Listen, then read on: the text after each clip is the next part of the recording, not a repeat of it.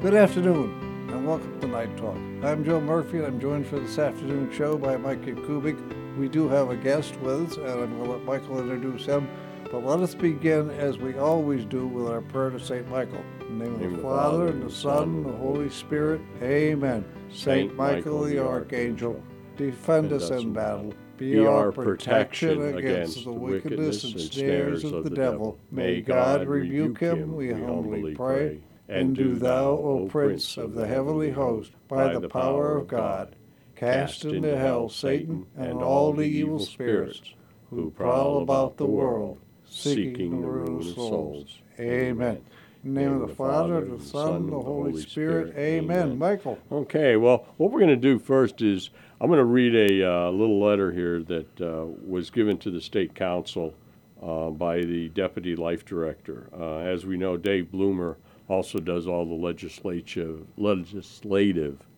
things that are happening. He keeps us informed about them all nights. But he had asked if we could read this, so I'm going to go ahead and just read some of the stuff that came through. I'm not going to read everything. Abortion court case. On Monday, January 29th, the Pennsylvania Supreme Court issued its decision in the critical abortion case, Allegheny Reproductive Services versus the Pennsylvania Department of Human Services. Some background. This case was filed more than 5 years ago on behalf of abortion facilities in Pennsylvania, including Planned Parenthood. Basically, the plaintiff, which are the pro-abortion, had two key demands in the lawsuit: to overturn the 1982 state law prohibiting taxpayer funding of abortion, which was a law upheld in a unanimous 1985 decision by the Pennsylvania Supreme Court, and two, to have the court declare, basically create out of whole cloth, a fundamental right to abortion, all the way from conception to birth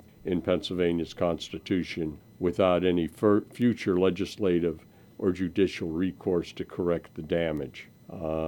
It was filled with the concurring and dissenting opinions, seemed to grant the abortion industry everything it wanted, including the fundamental right to reproductive autonomy in Pennsylvania. However, further scrutiny revealed, while the narrow 3-2 decision did unfortunately overturn the prohibition of taxpayer-funded abortions, the actual decision remanded the case back to the Commonwealth Court, where the law could still be upheld. However, PA Supreme Court also relegated defense of the current prohibition to the Shapiro administration and not the General Assembly. So we know that our Governor, Josh Shapiro, is in favor of abortion. My brothers, all we can do is, as we always do, March for Life. It's going to be held Monday, September 23rd, 2024 in Harrisburg, and we're going to need all of us,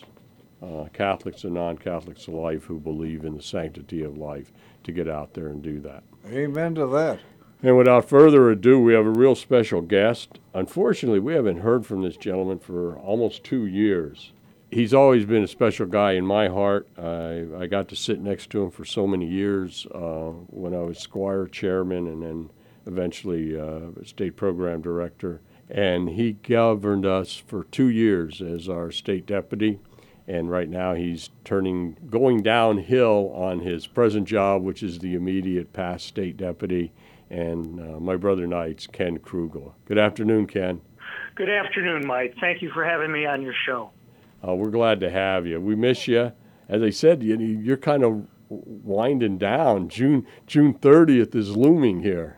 It's coming pretty quick. I was just thinking about that myself this morning. I know during your administration there was a lot done. I mean, it was the conversion from what we were doing to more and increased things that are occurring within Faith in Action, and now it's even broadened more under the Mike Kish administration. But I know that you've been instrumental in that, because I remember from when I used to sit at the State Council as the program director, how much input immediate past state deputies have, because your knowledge and your expertise really helps, and experience helps so much with the new administration. So, Ken, how do you feel about everything that's been happening? Well, I think Mike's had a great year. We're finally Towards the end of my administration, probably about February of 2022, councils were starting to meet again, and getting back to the Faith in Action programs. A few of the councils actually had fish fries that year, so we did all those things that Knights are known to do. But when Mike took over, obviously 99% of the councils were back and doing what they should be doing. It's been a tremendous year.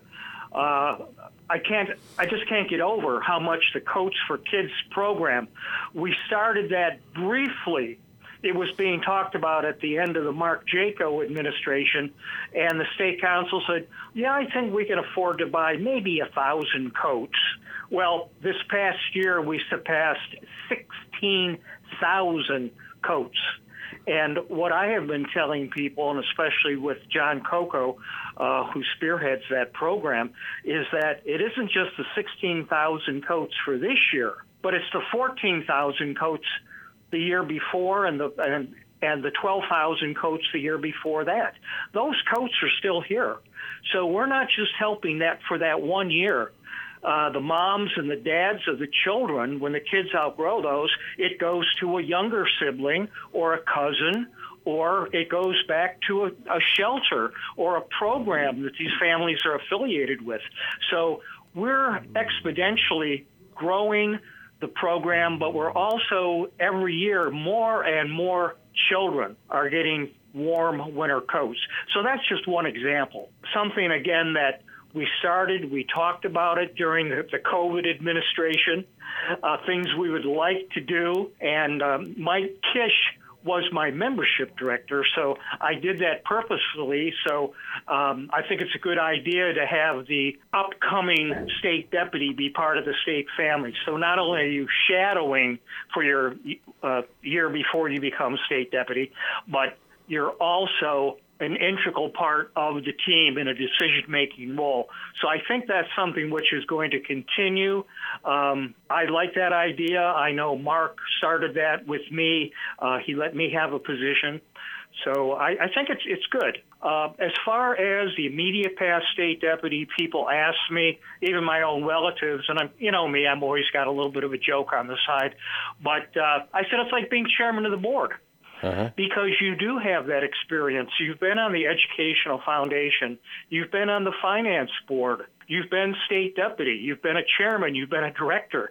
So when different ideas come up in the current administration, at some point you can chime in if it's necessary. You can say, well, that's a great idea, but have you thought about looking at it this way? And I know we had a lot of great conversations when we used to sit down there on the lower dais and just talk about things that state council was doing. So, yeah, it's a good experience, and it is winding down. But unlike Jen MacArthur, I'm not going to just fade into the long gray line for the history buffs that are out there, but I'll still be an integral part of the state, and I will be on the State Finance Council for the next 8 years.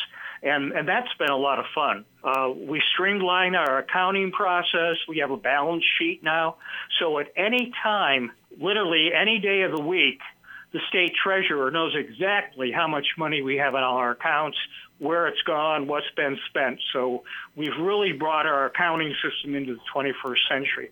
So those are some of the things that you do as the immediate past state deputy. You're behind the scenes, but you're still an integral part in an advisory role. And I know Mike Kish will do an excellent job being an immediate past state deputy when his time comes. I know he's savoring his final month as we strive to make the Circle of Honor here in Pennsylvania.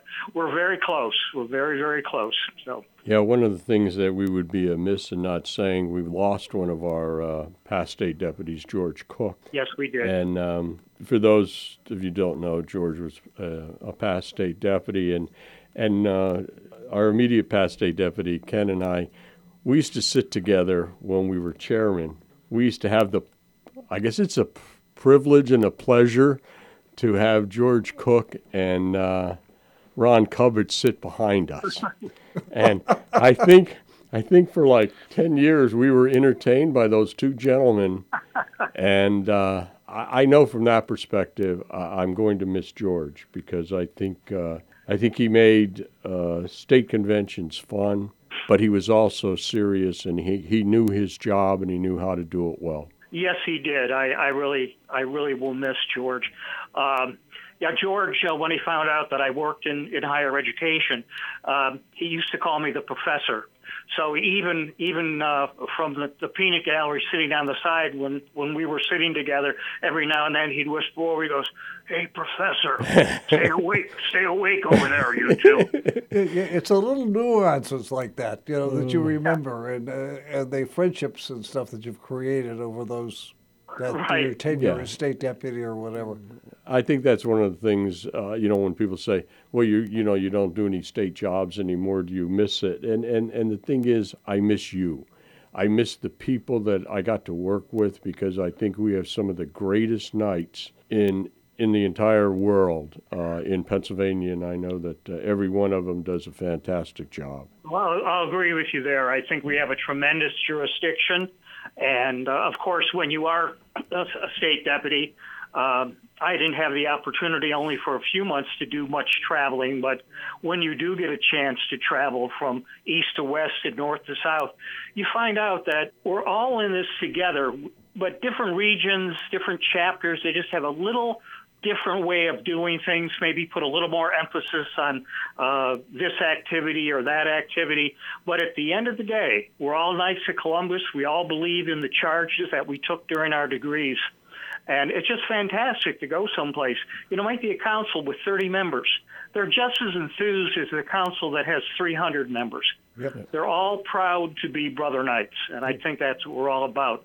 It's a great fraternity, and we keep growing. I think that's something else that really, really amazes me, that we can bring in almost 2,000 new members every year.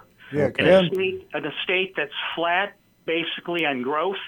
And sorry to say, as we all know, though, but the number of young men that are no longer attending Mass, that they did go, with their parents when they were kids, but when they became adults, for some reason, they've decided to become nuns, N-O-N-E-S. Yes. And that's something that we do have to pray for, Mike. Yep. There you go. Ken, I hate to cut you off, but we're up against our hard break, so we got to take a break here, put a couple of messages out there, and we'll be back right after these messages.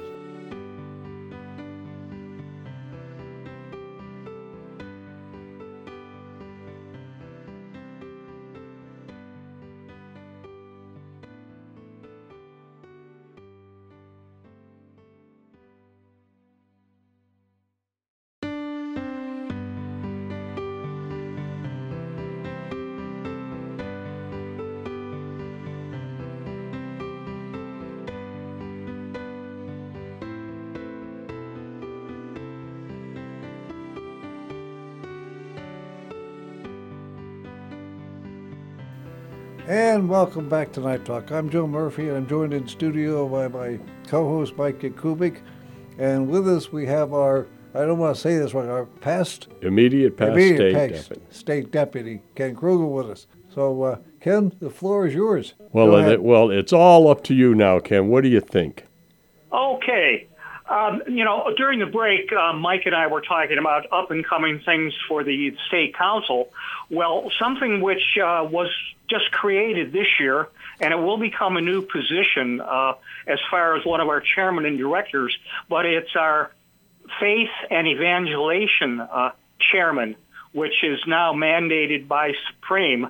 And this individual's primary responsibility will be setting up core programs, getting councils and parishes to set up core. Now, core is Latin for heart, and as a matter of fact, State Deputy Kish, before the core program came out, that was his motto for his 2 years. Mine was "Be Not Afraid" from Pope John, Blessed John Paul II, and he picked "Heart to Heart" from St. John Paul Newman. But it's interesting that he was a year ahead in his thought process as Supreme came out with their core program. And what the core program is, and Supreme has a whole book and a series of books that they're going to be publishing on this, but it's Catholic men at the parish, not necessarily all nights, but can be spearheaded by a night or a night group. And it's a Bible study. It's getting together over coffee and talking about how you feel being a Catholic man. How do you feel about being a father or a grandfather or a great-grandfather, being a husband, being a spouse? So I think it's a great program, and I know it's something that's being emphasized by our Supreme Knight, Kelly. He really wants to increase our spirituality in the Knights of Columbus, and I go along with that. We do have men's conferences all over the state, and I found out this year, this fall, because I'm part of the core program here, CORE, the core program for the Erie Men's Conference, which is called 2232. And that's a scripture from the Bible. And being on this committee, I found out that in northwestern Pennsylvania, and their definition is basically New York all the way down to West Virginia and basically over to Penn State, that they have all kinds of men's groups scattered throughout this whole territory, and they have an organization, and they just had a conference down in Pittsburgh a couple of weeks ago. So even though I've been involved in Knights over 40 years, I'm still learning a lot more about the Catholic Church and the ways that organizations reach out, and some do very similar things that the Knights of Columbus do. So I'm on that committee, although I will not be able to be at the 2232 men's conference this year because I will be on my way to the state testimonial for our state deputy and our state officers, which is going to be held on March 2nd in Malvern, Pennsylvania. But I'm on that committee, so I'm pushing CORE, C-O-R, with the core committee of the men's committee in Erie. So it's kind of interesting that we're both using the same words, but it's a great outreach program. And we do weekly rosary. We had a video rosary last night. So between the rosaries at our meetings and rosaries at Mass and personal devotion, I think it's really helping me. It's really helping my spiritual life. So that's some of the things that's keeping me busy. You know, we keep looking for new programs and new ideas, and I'm sure our heir apparent, Gary Damage, from the Western region will have some ideas also. Just, a little different twist. He hasn't really shared too much of that with me. But what is interesting is our new incoming state deputy will have Reverend Pierre or Father Bud Falkenham as his state chaplain. So this will be the third time that Father Bud will be our state chaplain. Yeah. He was state chaplain for Stangalowski. He was state chaplain for me, and now he'll be state chaplain for Gary Damage. So it's interesting how we bring some of these men back because they're such an inspiration. It'll be fun having Father Bud because he and I really palled around quite a bit when I was state deputy and at our meetings. I think something else which came out of the COVID, a few good things. Heaven forbid the number of people that died. But as far as the organization for the Knights of Columbus, prior to COVID, the state officers met quarterly, and it was an overnight, and you had to drive someplace. During COVID, we started meeting monthly, setting up Zoom meetings, and for a lot of our brothers, this was really cutting edge technology for them because they had never, depending on type of work that they had never experienced a live, for a better word, television production. They had never been part of anything like that. And now that's become the norm. Not only does our state council meet every month online, but our program and our membership teams meet the same way. So it's become much more efficient. Men do not have to, take a whole weekend to drive someplace for a 4-hour meeting, do more things with their family, get to that, kids' soccer game or basketball game or play at the school or something like that. So the organization, I think, has tightened up, become much more efficient, and the program team and the membership team, they meet monthly, so they understand what each other is trying to accomplish. And I think we've really cemented the idea. And again, some of the things that we said when we were chairman, community director, program directors, things like that, that good programs bring in membership, and a strong membership drives good programs. Also, every program that a council puts on is a membership opportunity. My home council here in Erie, we had a pancake breakfast, go figure, pancake breakfast, but it was Scout Sunday. So when we do our pancake breakfast for Scouts, all the Scout leaders, all the Scouts get a free breakfast. And from that, we picked up 2 new members. There you go. They came to us. We're wearing our shirts, and they came to us.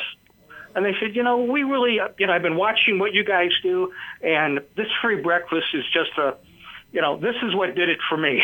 Because, I'm spending all my time with my son right now in Scouts, but he's a junior, a couple more years. He's done. He's in college or military. And, I'm going to have some free time. I said, hey, you're just the kind of man we're looking for. You introduce yourself. And, of course, now it's so easy to sign somebody up online. He says, well, what do I have to sign? I said, oh, no. Take out your cell phone. He takes out his cell phone, www.kfc.org/join us. He goes, wow, I'm on the Knights of Columbus membership page. I said, yep. I said, the council you want to join, and gave him my council number. But, within 8 minutes, 7 minutes, we had a brand new member. Yep. And another one of my brothers did the same thing with another fellow. So every opportunity, every program is a membership opportunity. Yeah, you're so right, Ken. We just had Clay Kiefer, our past Grand Knight. He's the membership director for our council. And it's the same thing. We do coffee and donuts during the school year every Sunday after Mass, all the Masses. We have 3 Masses on Sunday. And we have just attained the 14 that we need for Star Council. Wow. And we just got it last weekend. Yeah, thank you. Clay's really done an outstanding job. But it's the same thing. We have a line of people lining up for donuts or coffee. Last weekend we had Tex-Mex breakfast. So everybody had eggs with, the little peppers in it and the potatoes and the ham and all of that. And just people standing in the line, and you just say, hey, are you a knight? Why not? And next thing you know, he signed up 14, and he's done an outstanding job, and we're proud of him. And like you said, it's a great opportunity because they're being served the food, and they see the cleanup all being done by brother knights. Mm-hmm. Mm-hmm.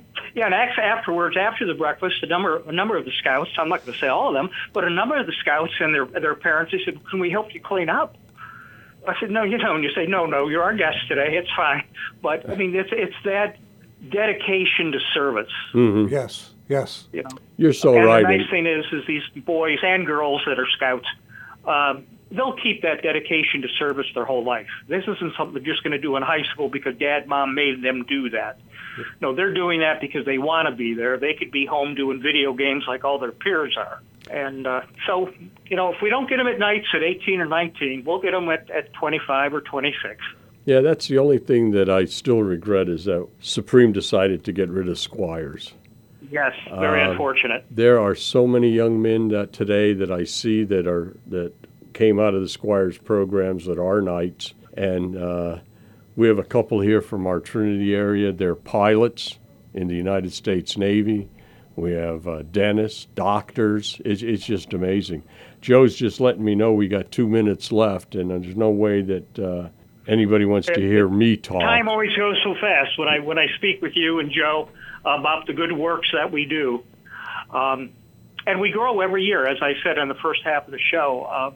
The numbers in Pennsylvania for during COVID, we dropped under 59,000, and I just looked this morning, we're back up to 59,400. So we're coming back. And I would imagine by the end of the Damisch administration, we should most likely will be back up to 60,000. And that 60,000 is a nice number to use for recruiting. I always say we have 60,000, but I know I'm telling a little white lie because you sit there, you really don't want to tell a potential member. Well, we have 59,463 members. And you can be the 64. It doesn't ring. Ken, I want to thank you while we have the time for spending this much time with us. We do appreciate it. You hope you know that. Well, thank you very much. Ken, as Pleasure to be always, here. it's good talking to you. I hope to see you again. I don't know when. State convention, I would figure, but I've always enjoyed you. I think you're one of the better people that we've had as a knight, and you've done a lot for the organization, the order, and for the state of Pennsylvania. Well, I thank you very much. Thank you very much, Mike. I appreciate it. And with that, I think we're going to wrap things up. We're up against the clock again. So along with Mikey Kubik and Ken Krugel, I'm Joe Murphy. Stay safe out there. God bless.